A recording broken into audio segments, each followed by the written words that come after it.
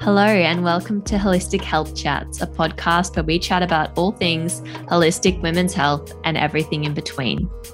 I'm your host, Selene Douglas, a women's health nutritionist with a focus on helping women to heal holistically and live pain and symptom free. I'm so happy that you've made your way here. Tune in every week so we can listen, learn, and be inspired together.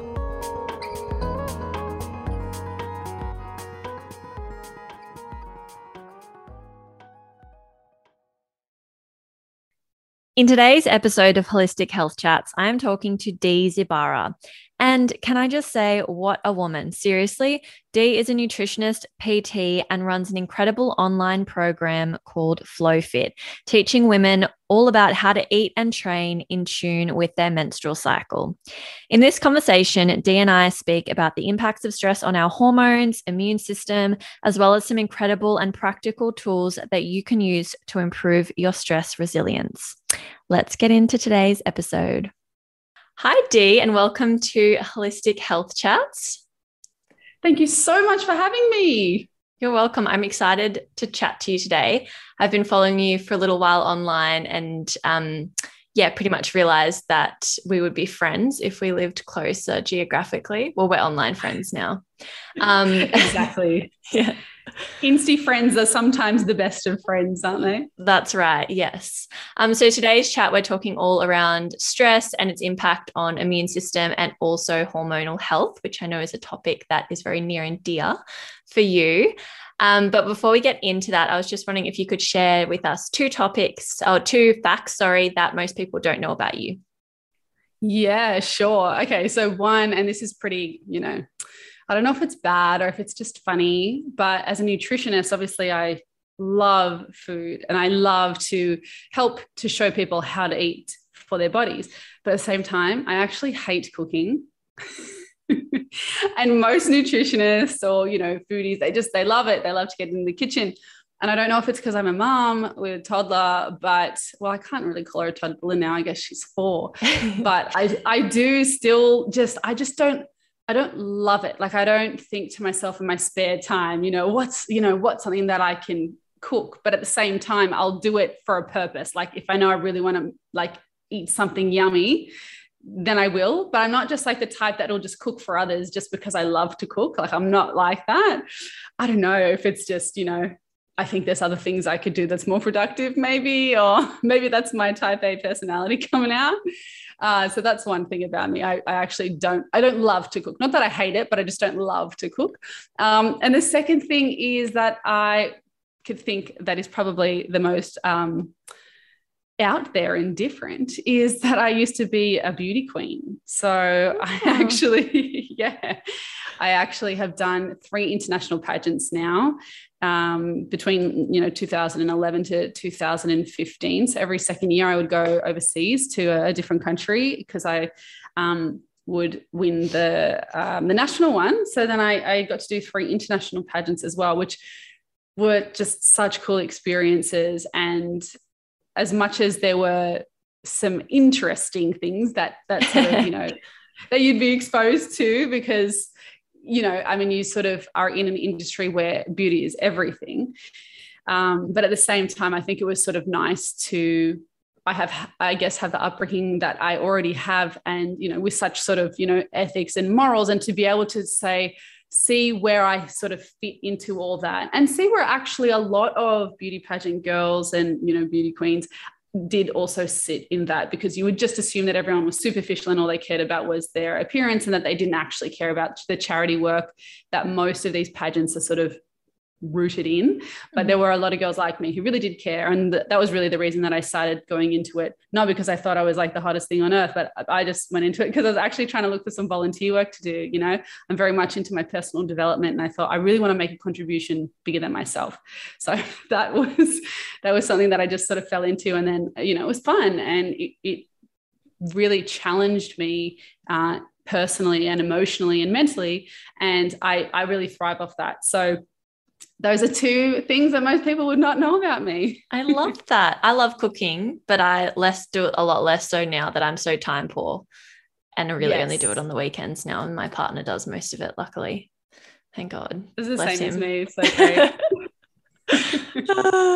And I love that. That would have given you so much incredible experience traveling overseas and just so much like good exposure, I guess, to new and different experiences and new people as well. Yeah, even just, places I would never travel to. There was one place that I went, which was called, oh, damn, I thought I was going to remember as I said that, but I don't. But it was something like, it was like Pearl Farm Island, I think it was called, from the Philippines or in the Philippines. And I think that the island was, gosh, see, these things escape me, but it was the coolest place I've ever been to. It was literally this tiny, tiny little island. Of course, you had to get a boat out there. I think it was Davao, Davao. We'll go with that. That's what it was. Yeah. But it was so awesome, like the freshest fish. I just remember like the buffet in the morning, even in the morning, was like just this beautiful, like sheets of ice with all this fresh, like sashimi kind of fish. Like it was just beautiful, like so fresh, such lovely people, such a beautiful little resort. We used to get our little, like little four-wheeler things and ride to breakfast, and it was just like beautiful. Like they had these bungalows like over this gorgeous blue ocean. We did a couple of photo shoots around there, like just heavenly. So nice. And I would never have had the opportunity to go there, to experience that, to see how beautiful the world can be. So that was really awesome. And now I have one friend pretty much in every country in the world, which is great. And coincidentally, a follow-up event that I went to after doing one of my pageants, which was actually my first pageant. Someone, sort of flew us over to America and was going to start up like an agency, like a talent agency. And one of our drivers, unfortunately, this beautiful man named Rodney had just passed away. Like he must have passed away just the other day. And so all of the girls have sort of come back so that we can be part of the service. But then we've also been like, oh, I miss you. And how are you going? And, what's your country doing? And, so that's also been really nice too. So it's a chance to sort of reconnect. And hopefully when we're able to travel again, if ever, then, there's definitely people that I would love to catch up with, and girls that I would just, I've seen their families grow, and we always say, oh, can't wait till our kids meet each other. So yeah, those are special things that the average girl growing up probably wouldn't have. And so I'm very, very grateful for those experiences. Yeah, beautiful. That's such an enriching life experience, I think. And I'd love to hear like the sort of backstory as to how you got into health. I know you're a PT as well, so training and nutrition, and also I guess sort of the starting and evolution of your business over the last couple of years. Yeah, so my personal journey started, and I'm sure we'll go into this when we talk about stress. Personal journey started really, I would say, year 12, face full of acne, couldn't figure out what was going on there, super stressed, so anxious about my HSC. I would study night and day, which is a theme in my life, but now I know how to bounce back a lot better and how to actually take care of myself, whereas before I had no idea. Went on all of these, antibiotics and, Roaccutane for my skin, and just such a stressful experience. Was also a representative netballer, like growing up. So I was always really like super athletic too. So suddenly I had this year where I had all this, all these sports that I was playing, because I used to play sport like every single day. And then I used to have carnivals on Sundays. And then I also used to do taekwondo and netball. So, just the works. And physically I was exhausted. And then emotionally or mentally, I should say, I was quite exhausted as well when I hit year 12. Then shortly after that, I got a diagnosis of PCOS, which so many women have now. So it actually started with really my own journey. I had to wait for that diagnosis, and it sort of came to light first and foremost with my skin, which was really the biggest sign for me that there was something going on. Because I wasn't really a kid who had like a lot of acne growing up. It was just like all of a sudden year 12, it almost to a T. Like as soon as the stress started that whole year, my acne got so bad. Or I started to get acne. So I could really relate that. And actually, this is what I do with clients and with people whenever I talk to them all the time. I'm always, and I'm sure you're doing the same thing, Selene, is that you're always looking for that triggering event, that do you have that really stressful time? Does that coincide with a time when these symptoms started? And often we'll find that is the case. So there was that. And then so personal journey, was offered the pill, just didn't feel like that made sense. And it was, very much, especially back then, which was probably about 12 years ago now, was here's the pill. When you want to fall pregnant, come off the pill and you should be right. And that was initially. And then when I got the actual, as I sort of started to get all the insulin tests and all the stuff like that, and actually found out that I had PCOS, it was basically, I was told, you might fall pregnant, you probably won't, you probably never have kids, and you might have to, you'll most likely need IVF. And so that was kind of the future I was looking at. And as someone who, I wasn't necessarily the most maternal person, but I definitely wanted to have a family and have kids. And I just had this feeling that there had to be more to the story. And it was just more that I was just interested in it, really, that's how it started, because I wanted to find the answers for myself. I did not see any answers around. Then I started to find people like Alisa Vitti, who is the creator of Flow Living, just super amazing. And then I feel as though that really created the foundation for what I wanted to understand. I then went to uni, did psychology, which makes up one of my pillars. I think mindset's really important. So that's my focus pillar when it comes to the 3 pillars of health. Then I did personal training, because everybody who's trendy living in Bondi does personal training. So then that sort of made up my move pillar. And then I went and did nutrition. And at the time I was a flight attendant as well. And my health was really suffering. And so I sort of at the same time could start to unpick myself and my life and go, oh, wow, this job is not right for me because of all the chemical exposures, endocrine disrupting chemicals that you're exposed to as a flight attendant, all the radiation, oxidative stress. And then I had to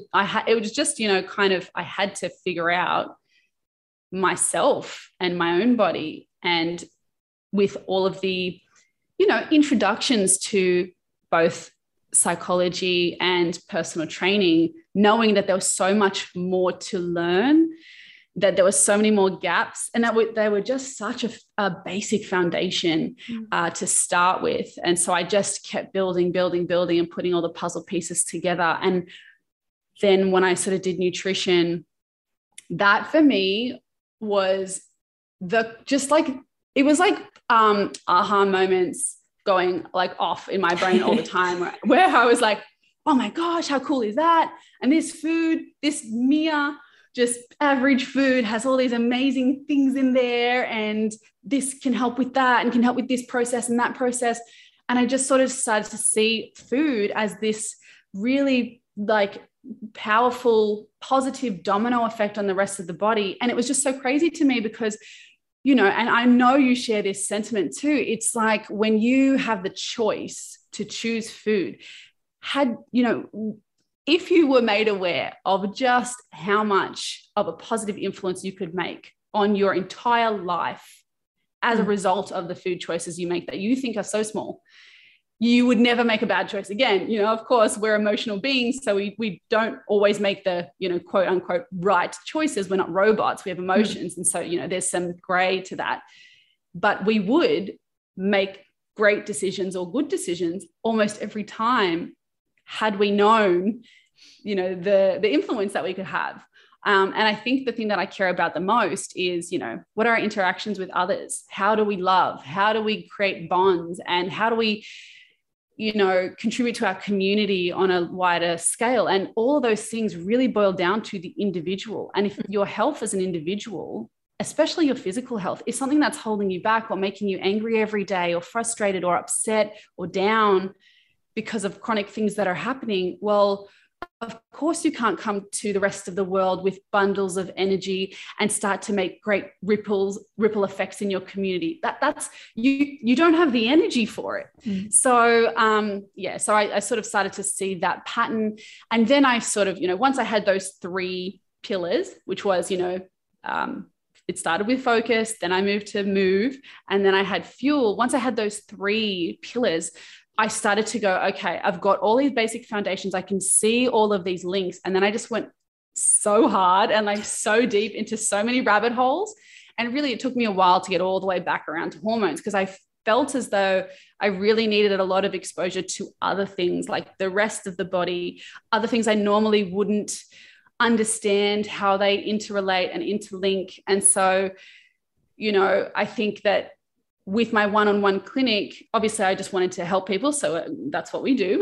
We go into one-on-one clinic so we can help as many people as we can, because we can see in real life and real time the recommendations that we're giving to people based on all of our knowledge and all of our expertise and our studies. We can see that in real time actually improving someone's quality of life. And someone will look at you and say, wow, it's because of you and your guidance and your coaching that I'm able to say, I have happier, healthier relationships. I'm a better mom. I'm a better partner. I'm a better daughter. Like, those things are the things that really I care about. And, I'm happier.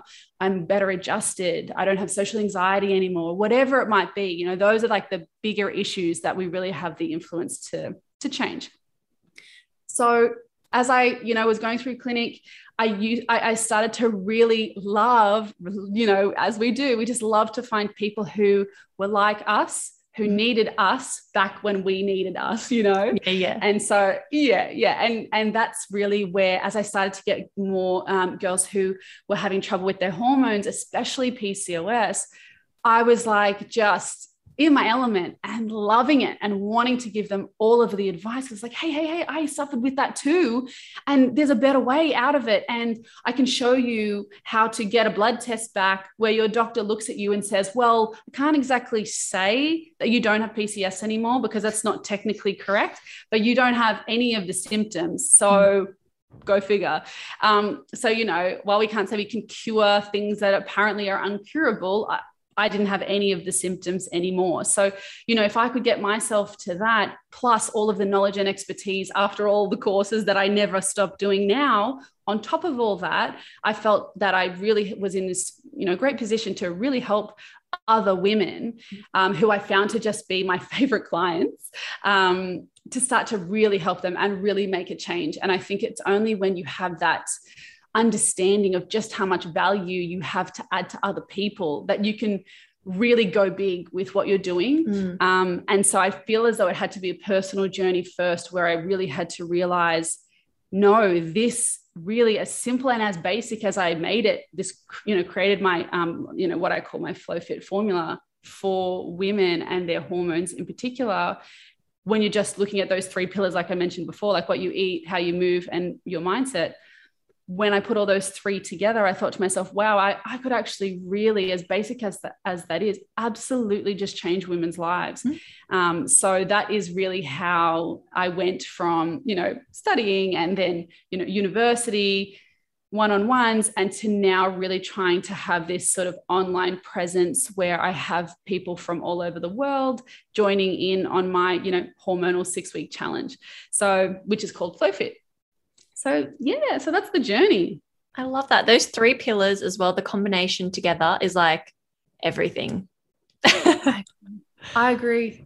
And the reason I think that they became my pillars was because no matter what I studied or what textbook I read, it really all came down to those 3 time and time and time again. And as humans, we like easy, we like simple. And I'm so visual. So for me, when I draw up my Venn diagram, when I do like my talks and things, I just think to myself, that's it. That right there is how to always have the answers to better health. And that is all you will ever need, it's like at a foundational level. Like, of course, there's other things that can certainly, change the body. And we know that obviously there'd be no reason for us to be practitioners, right? Because it'd be so easy for people. But that really does eliminate most symptoms, most problems, most issues, and gives people just that next level of health that a lot of people don't even know that they can get there or that they can feel like that. And they're just so used to this like subpar feeling or way of being because they've just never been quite healthy. Yeah, so, I think people get used to kind of feeling a bit crap all the time, and they don't really realize.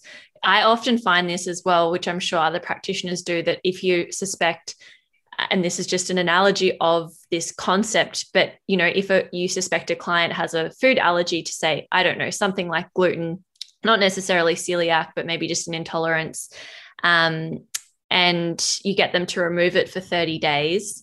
and then say on their own accord, they've tried it again, they come back to you and they're like, oh my gosh, I didn't realize how crap that food actually made me feel. It wasn't until I had like the blank canvas and have that clarity to then go, okay, wow, yeah, I can see that it's like night and day now. Yep. 100%. I agree with you completely. I used to find that all the time. I used to do food sensitivity testing in my clinic, and people would come back and go, what did you do to me? Why do I have this intense, super sensitized reaction now, whereas I didn't before? And, the way that I sort of try to explain it to people is, if you went into an attic that was full of spider webs with a torch, you wouldn't find anything. But when you get rid of all the cobwebs and you have just one and you go in with a torch, you see that cobweb so bright and like it's so obvious because there's nothing else around. And it's the same, it's exactly what you were saying. And it's such a cool and interesting phenomenon, because we know what's actually going on with the body, and we're like, yes, this is what we've been trying to tell you. It feels great, Yeah. So yeah, definitely. And like you mentioned, those pillars might be basic, but we're not taught them. And I find for the most part, people aren't doing it because we're not taught that. And we just probably grow up doing what whoever is around us, raising us, we just do what they do. And then we never really realize that we can really shift the needle just by doing those simple things. I completely agree. So we'll get into today's topic. I'd love if you could just give us an overview around the different types of chronic stress, physical, psychological, and what that sort of looks like. Yeah. So we'll start with what is stress. Stress really is a state where, and it can also be known as being busy, doesn't have to actually have this connotation of, a person running around that can't control their life. Might just be that you're always doing.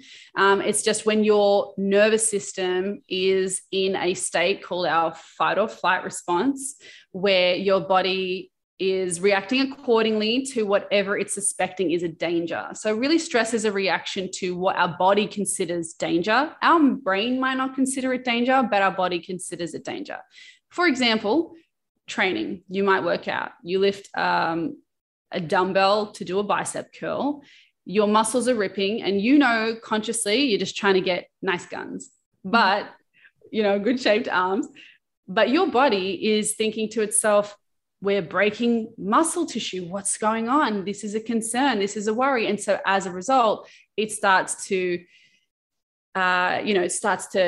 trigger stress hormones in accordance with that. Now, again, our brain knows the end result with that, but our body doesn't quite know it. And does that mean don't train? Absolutely not. It doesn't. But what we need to start to understand, and what I'll explain in a second, is that stress is an overall load on the body. And they call this, the allopathic load.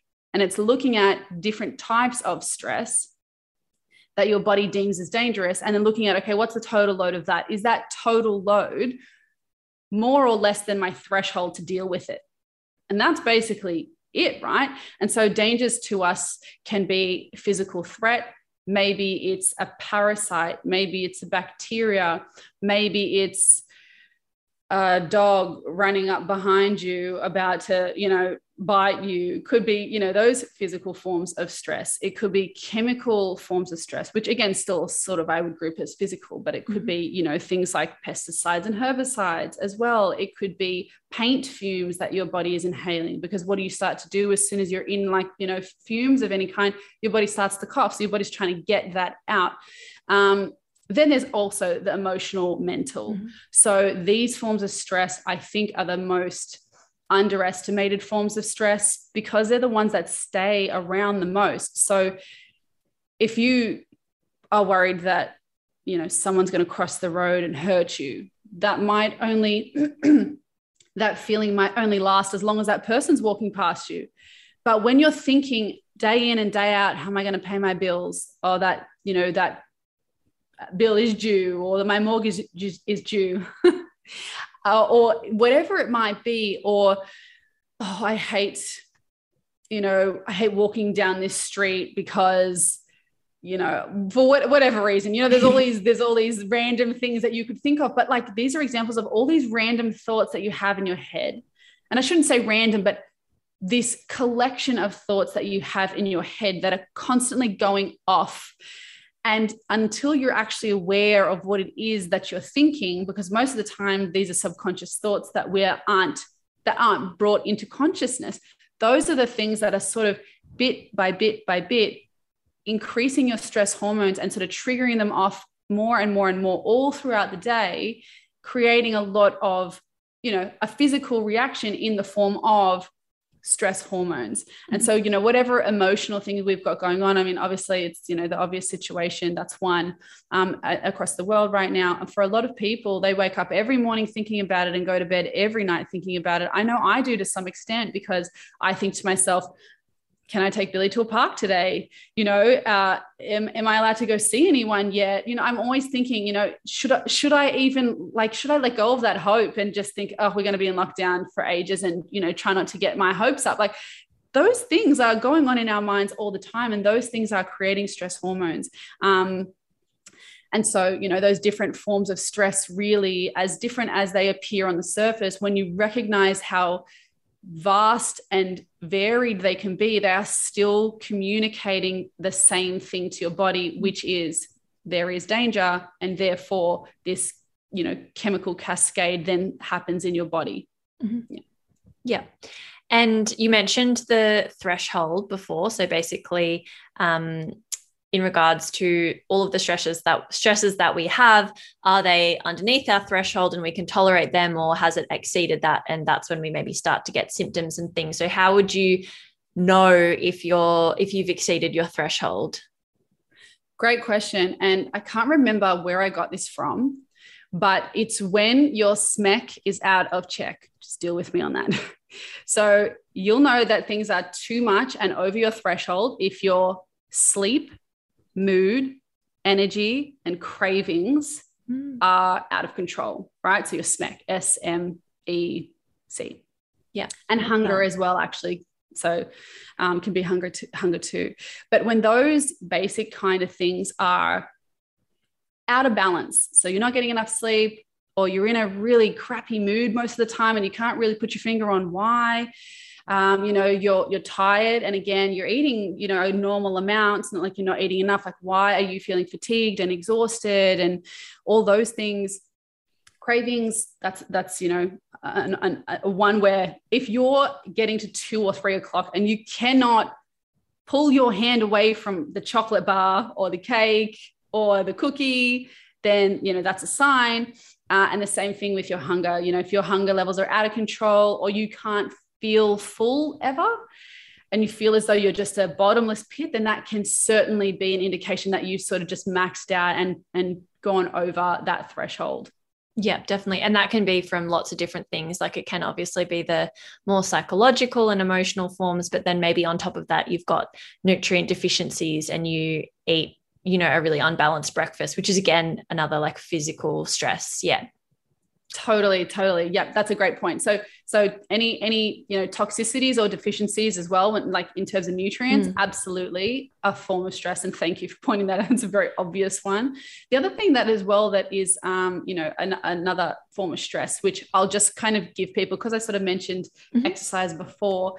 Any exercise essentially is a stress on the body, but the types of exercises that are the most stressful on the body are high intensity exercise.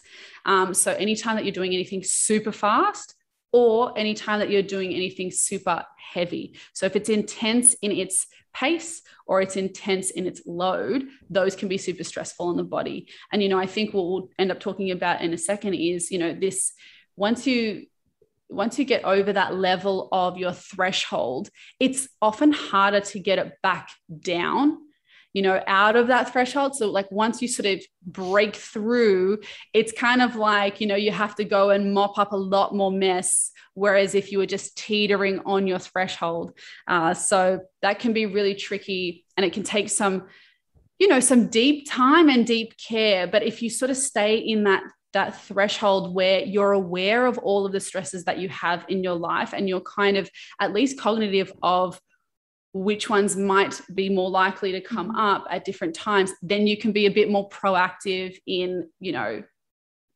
dedicating more time to self-care. Yeah, exactly. Buffering that. So once you've passed that threshold, what are some of the effects that we'd start to see on, say, our immune system and also our endocrine system as well? So when it comes to the immune system, for sure, look, especially nutritional deficiencies, I have a quote somewhere, but nutritional deficiencies is a main, as well known in the literature, a main trigger for immune system imbalance. And so I say imbalance because it's not necessarily that your immune system is hypervigilant to everything, because you might find that you're either getting sick all the time, and that would be an example of tipping over the threshold, but you also might never get sick. And when you never get sick, this can also be what I consider the holiday effect. So I don't know if anyone's ever coined that term before, but this is how I try to explain it. If you're the sort of person who you're a doer and you're busy all the time, and again, you might not be stressed out, like you might not be running around like a headless chook, but if you're doing and you're busy all the time, and then you get, a week holiday or a 2-week holiday, and as soon as you land at your holiday destination, you get sick, then you can almost guarantee that that's the effect of being under so much stress with high cortisol, and then that cortisol kind of having a chance to, hit the brakes, and then your body's saying, oh, okay, we don't have any of that danger anymore. So now, P.S., I've been waiting to tell you for ages that here's this pathogen, here's that pathogen, here's that pathogen. And so your immune system's like, okay, well, we've had a break from all the doing. Now let's start healing and recovering. Mm-hmm. So sometimes it's, you can get sick a lot, and sometimes you don't get sick at all until you sort of have a break or go on a holiday or something like that. When it comes to the endocrine system, it can be PMS, cravings as well. That can be linked very much to the endocrine system. Obvious things like your actual period starts to change. I'm not going to speak too much on, if you're a guy, how that changes. I mean, you would start to have hormonal imbalances, but my specialty is females, so I can tell you for sure what happens with females. So your actual period might change. So you might have longer cycles, you might have shorter cycles. They might be either less than 3 weeks, or they might be longer than 5 weeks. You might never get a period. You might always have your period, or always be bleeding. You may see a difference in how heavy your flow is. It might all of a sudden be almost non-existent. You might spot in between cycles, so like maybe halfway. You might get things like cystic acne, hair growth in unwanted places, like around the chin and the mouth and along the jawline. You might start to have hair fall out. You might start to notice, acne along your chest and your back. This can all be hormonal influences. Yeah, and just things along the lines of, anything that is a major change to your period that you notice a difference there is going to be the most obvious one. But some people as well, like some women I know, have a perfect 28-day cycle and also experience extreme PMDD. So, you can have, which is basically extreme PMS symptoms. So that might be like really super cranky before your period, and in a lot of pain when your period comes, and, really experiencing mood swings and really low points, where that might sort of eventuate into other things as well, psychologically. So, there's the obvious things. And I think that's the cool thing about having a period. I know a lot of, women might think, oh, my period, it's so annoying. Here it comes again. I can't wear white. But I also think it's such a blessing when you understand it, because you can then identify. Sometimes you just don't know your body. You're not really sure what's going on, but your period will tell you. It says, hey, let me tell you what's going on here. And so then you can go in and process of elimination, work out the symptoms and match it up, and then go, oh, okay, that's what's happening. So now I just need to do A, B, C to correct that. Mm-hmm. And then I can assume safely that if I'm improving my period, I'm improving other things in my body, because your period comes out of the same body that's creating all these other things, right? So it's this like, nice flow-on effect that you get. Yeah, 100%. It's like, as Lara Briden always says, your monthly report card, right? And it's such a good way that you're body is literally communicating to you if what you're doing is working or not working. Yeah.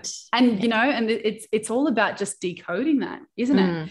It's talking to you. Our bodies are always talking to us. And if, you know, I wish that I could just remove the word symptom and be like, you know, what's the message? What message is your body trying to tell you, you know? So, because I think people think, you know, they think, oh, this symptom, so there must be something inherently wrong with me. But so often it's just because of a series of choices that we're making over and over and over, that your body's saying, hey, can you just stop making that choice now? I don't like it. It doesn't work for me. Definitely. And instead, it's like, what is your body actually trying to tell you? What's the message your body is giving you? Yes. And we need to learn how to listen as well. I think that's a really huge missing piece, but we're just not ever educated on that. So like, how would we know unless we're going to go and work with a practitioner, unless we are a practitioner, right? But, you know, equally, we often will just sort of pass off these symptoms as, oh yeah, I am that kind of person that gets sick all the time. Or, you know, my friends get PMS. I hear them complaining about it. So yeah, it just must be normal, I guess. And yeah, it isn't until people start maybe working with a practitioner and solving some of these things that they're like, oh, I didn't know things could be so good. Exactly. Yeah. Exactly. I know it's a little bit sad, isn't it? For people to just accept almost like it's part of their identity and their personality. And you're like, you don't have to live like that, by the way. You just don't have to feel crappy or have that pain or, you know, feel that those intense mood swings, like it can be helped. And, you know, we're not saying that we can cure everything, for sure. But I mean, our bodies are made to move and eat. Yes. So, you know, surely there must be a huge influence of those things on our body on a day-to-day basis. Yeah. I think you're exactly right. And, you know, part of that also is starting to value things like eating healthier. And it is a sliding scale as well, as you would know from working with people where they're at and what they're wanting to change. Maybe it is just getting someone to eat whole foods initially, but then, you know, as that evolution goes on, maybe they're prioritizing some organic foods and that kind of thing. So there's always areas to improve wherever you're at, definitely. But I think the first step is actually like valuing your health, realizing you can actually change it and that you do have much more control than you're led to believe over that. Absolutely. Absolutely. So I'd love if we could jump into some strategies, I guess, if you're listening and you're identifying like, okay, from the sounds of it, I've passed my thresholds, things are going pear-shaped. Like how do you, even identify what those things are in your stress bucket that are pushing you past that threshold? And then, how do you start to unpack that? Well, the way that I like to look at it is, again, with that framework of the 3 pillars of health. People know whether or not they're eating well. They'll know whether or not they're getting takeout, easy food, fast food, because they can't be bothered because they're too tired for whatever reason. So the way that I would like to look at it is, or I would want listeners to look at it is, look at your fuel, look at your movement, and look at your mindset. If, you know, you inherently or intuitively know that one of those is off, and whichever is the one that you think is the most off should have the most benefit, because like we said, every person or every, you know, lecturer, every textbook, every course always goes back to these 3 things. So we know that these 3 things, while as they, you know, are so simple, are the most influential on the body and have the best domino effect on our health overall. So we know that those are safe places to start to have that positive domino effect. So, you know, eating, you know, even if you change one of your meals a day, whatever your, you know, kind of most convenience foods meal is of the day, if you just change that one meal and you just thought, okay, I'm just going to pick whole foods, I'm going to cook that one myself. And I'm just going to start with one meal that I'm changing. Like you said, that sliding scale. And then with your movement, if you're moving too much, maybe you have to back off. If you're moving too little, maybe you have to ramp that up. Then when it comes to your mindset, you know, do you have any safe space or any time in your day where you actually stop and reflect on the thoughts that are going on in your head? And a lot of the time, people don't even think that that's a thing. And again, there's no rule book to life, right? It's the same with parenting. You just kind of do it and you wing it until you make all the mistakes. And then you think, oh, actually, that's probably an important thing to do. So when it comes to mindset, there are 3 things that I always tell people to do. And 2 of them have a huge emotional impact because they help to clear out a lot of our emotional baggage that we have every day, because 99% of the thoughts that we have today are the same thoughts that we had yesterday. So imagine if we could just sort out those thoughts and sort through them and write them down and then just get them off our chest, get them out of our brain, circulating with all the other thoughts we have to think, just to clear up some space for some new, hopefully positive thinking. And productive thinking. So the 3 things are, number 1, I always really encourage people to meditate.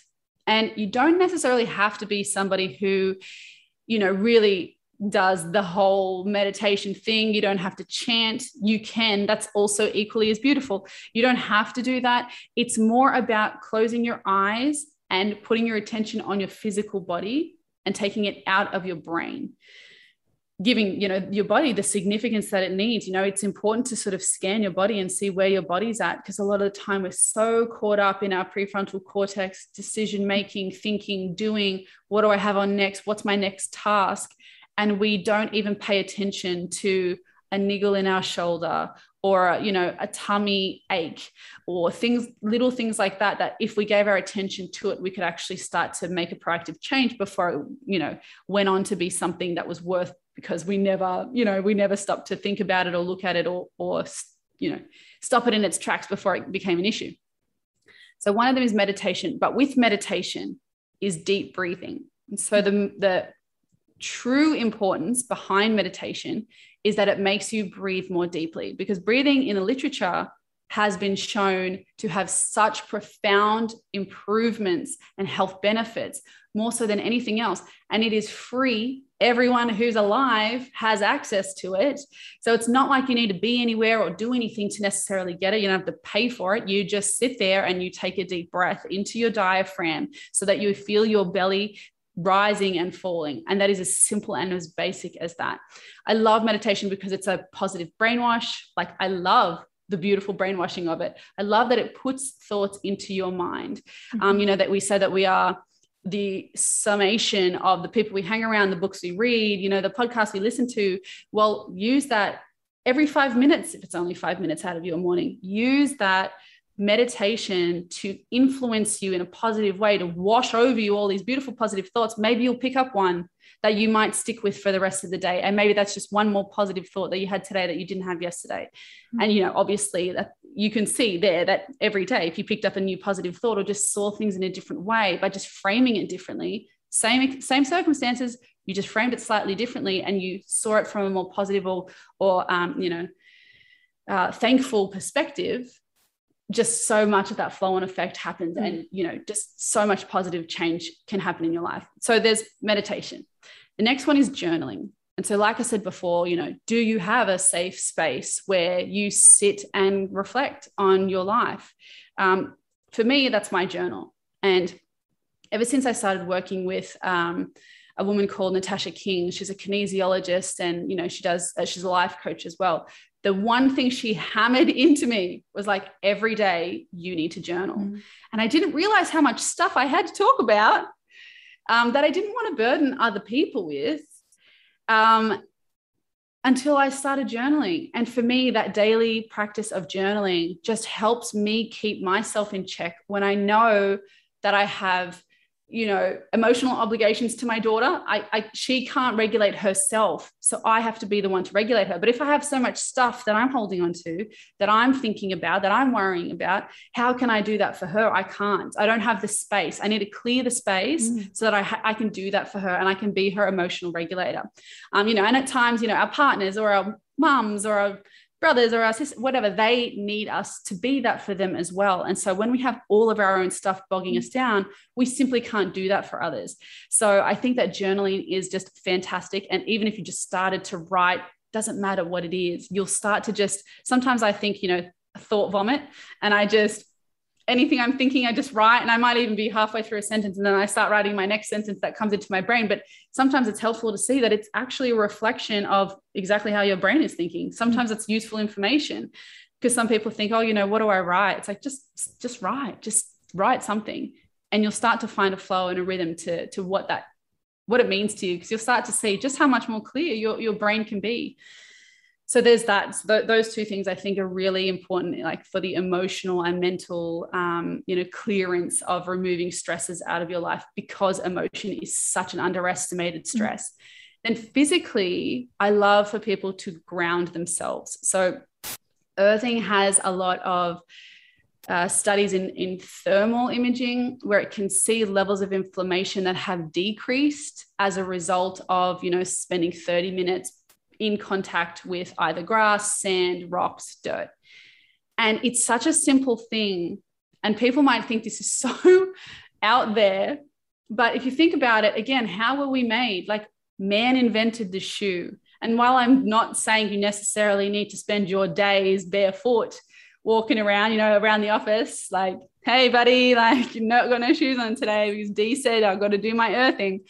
It's just more about when you're in nature and then you're in contact with nature, there is an exchange of ions that happens between the earth and our human bodies. And that is a scientific thing. That's not just like a cool woo-woo thing. That's a scientific thing that happens with our bodies. And I know from personal experience and, with all of my clients, I always encourage them to do grounding and to try and just do just 5 minutes every day, especially while they're journaling, because then, or actually either or, because they can, kill two birds with one stone, because we're all a bit time poor. So why not? But it is just a really beautiful experience where, you get something for nothing. And all you have to do is just take your shoes off, put your feet in contact with the earth, even if it's the grass in your backyard. So those are 3 really important things that I think have huge impacts on reducing our emotional and physical stress when it comes to the focus pillar. So yeah, that's sort of the way that I see everything. I love that. And they're all free, really, pretty much. They're all free, which is incredible. I always picture and I really do need to do journaling more. I probably do it like a couple of times a week, but to be honest, I've dropped the ball recently. But it's like all of those 3 things together. I don't know if you remember this, but with old computers, you would have to defrag the computer to sort all the files out.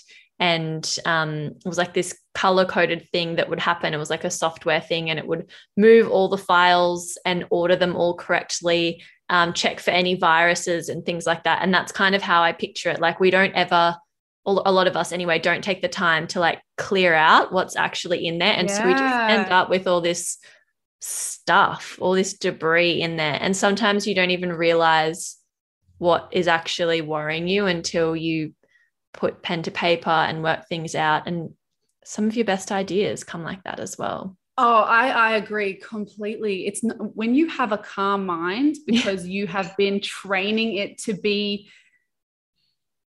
conscious in your thinking, and there's not a lot of junk in your brain. Your ideas, the place that your ideas come from, is like these perfectly created, how has no one thought of these things before kind of ideas that are so well thought out and make so much sense.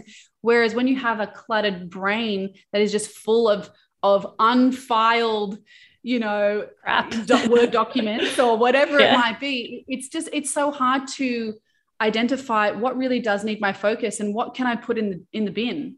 What do I not need anymore? Maybe it's been a while I've been holding onto that file. I don't actually need that anymore, so chuck it out. But you won't know until you start to write. And then a journal prompt that you just made me think of that I also love to use is, what is disturbing my peace right now? I love that.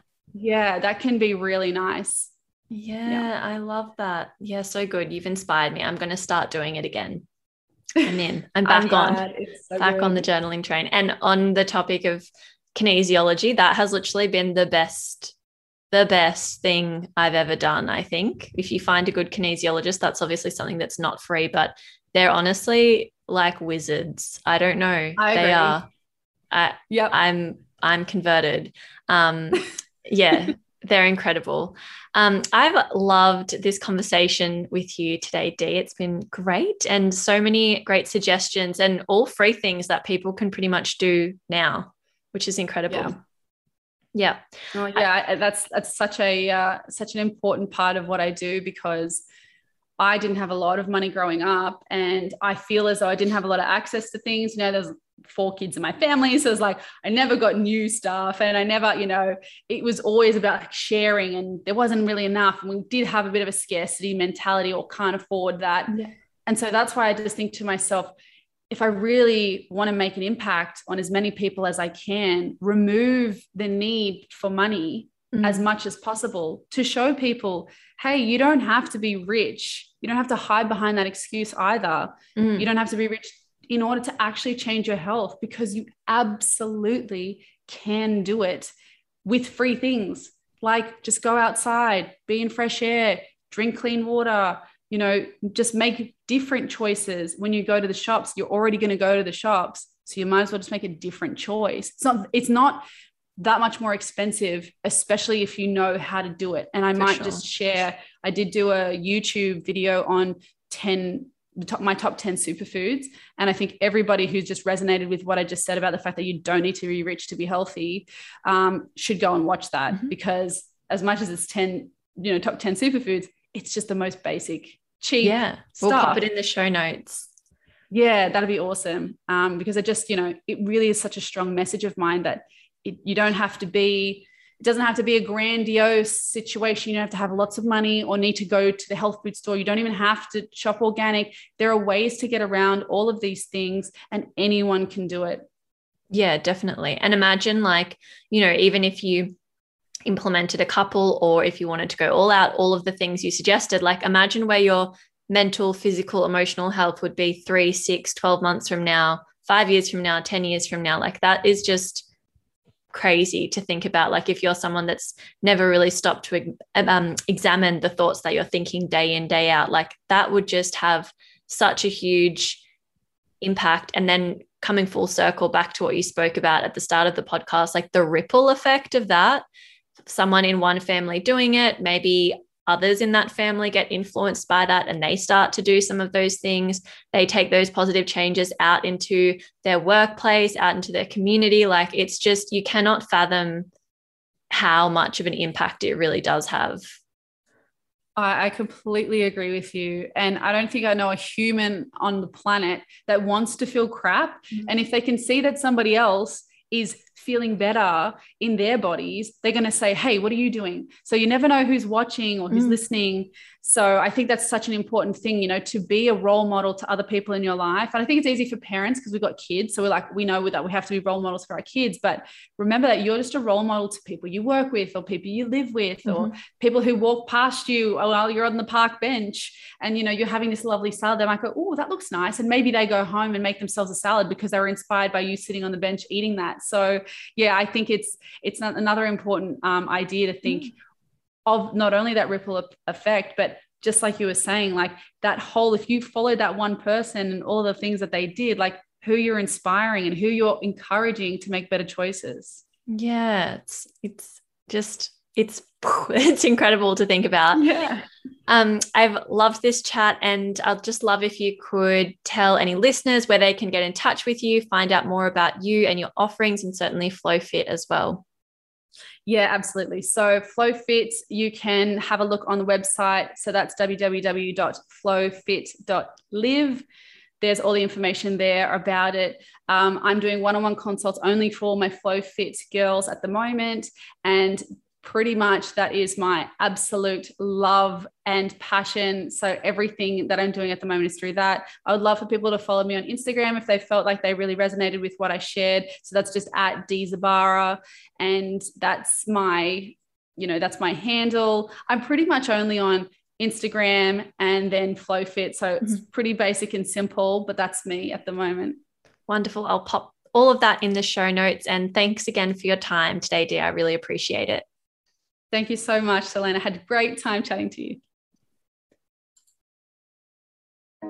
Thank you for listening to this episode of Holistic Health Chats. If you enjoyed this episode, I would be so grateful if you could leave me a rating and review in iTunes, as this allows me to help more women just like you. Holistic Health Chats is not intended to replace medical advice, so please consult with your practitioner before making any changes to your current health. If you are ready to take your health to the next level and would like some personalized support, the next step is booking in for a complimentary health chat. Please head to selendouglas.com/book for more information.